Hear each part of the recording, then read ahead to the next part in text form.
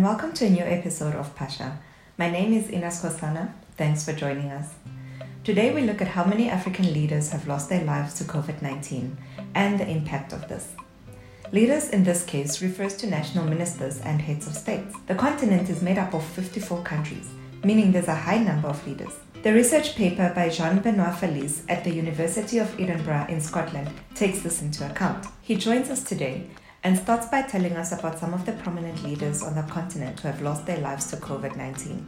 So I think I would distinguish between three cases. We have countries where we had isolated casualties. That's, for instance, Abdulaziz Mbaye, the Minister of Culture in Senegal, or Sekou Kourouma in Guinea. Then we have countries that have clusters, so to speak. So Zimbabwe is a very sad example of this.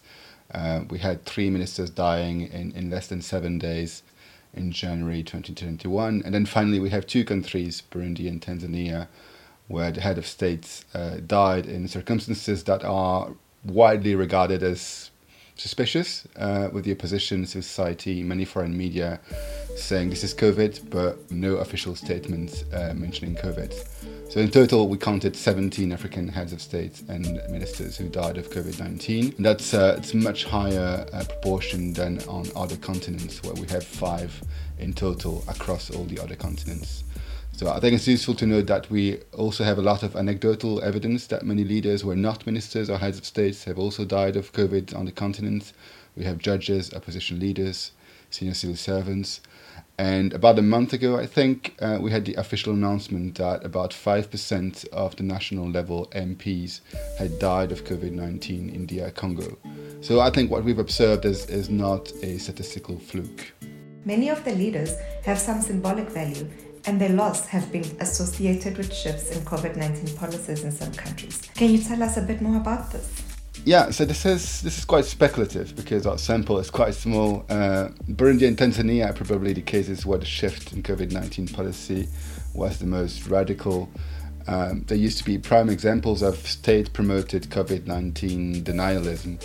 I remember that Burundi even expelled the WHO when they insisted that more resources should be allocated into fighting the pandemic.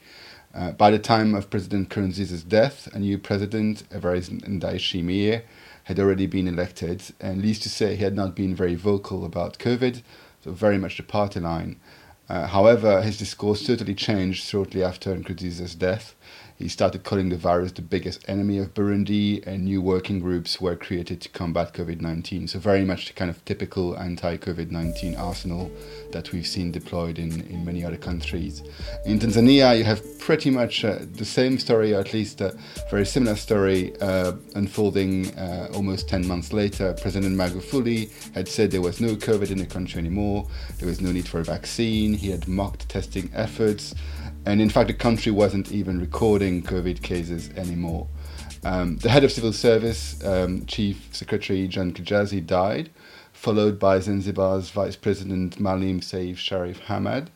And that was kind of hard to deny that it was COVID, especially the last case. And it's at that point that we see things changing and face masks are gradually coming back. And then, of course, after Magufuli's death, we see a complete reversal of many of the policies.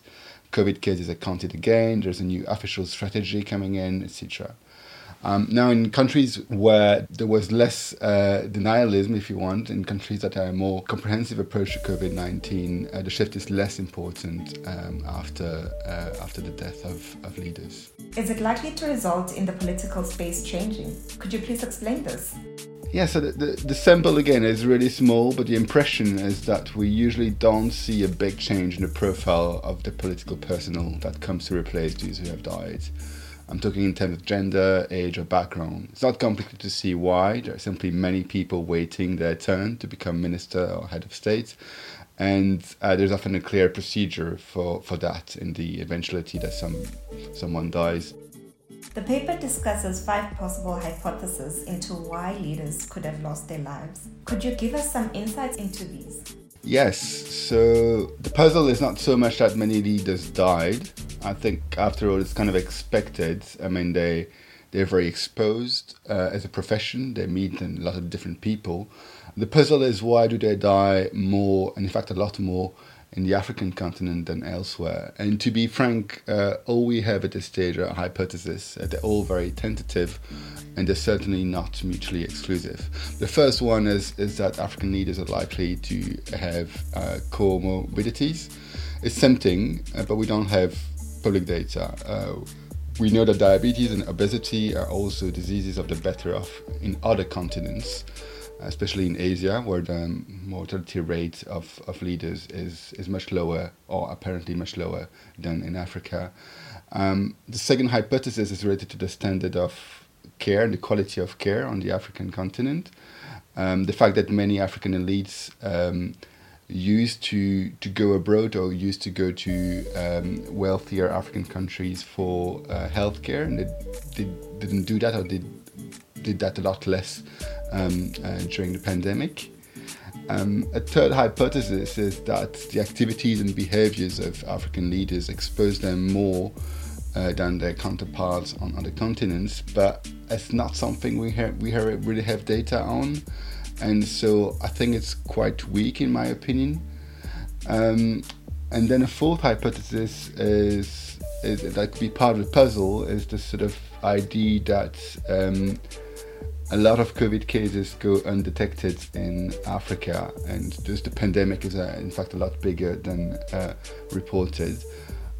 There's possibly some truth in that, and we have a lot of new papers actually pointing to that direction. But I doubt that this would be enough to explain the high mortality rate of leaders on its own, but it may certainly contribute to it. And the fifth hypothesis is more of an observation, is that more than half the cases occurred in Southern Africa after the Beta variant was identified in December of last year. So in other words, I would say that the puzzle remains, and hopefully our listeners will have more ideas and data so we can discard or validate some of these hypotheses. The deaths of high-ranking individuals on the continent have led to changes in health and political systems. The hope is that these changes are for good and not bad. Thanks for tuning into this episode of Pasha, produced by Hosea Patel. From me, Ines Kwasana. Bye for now.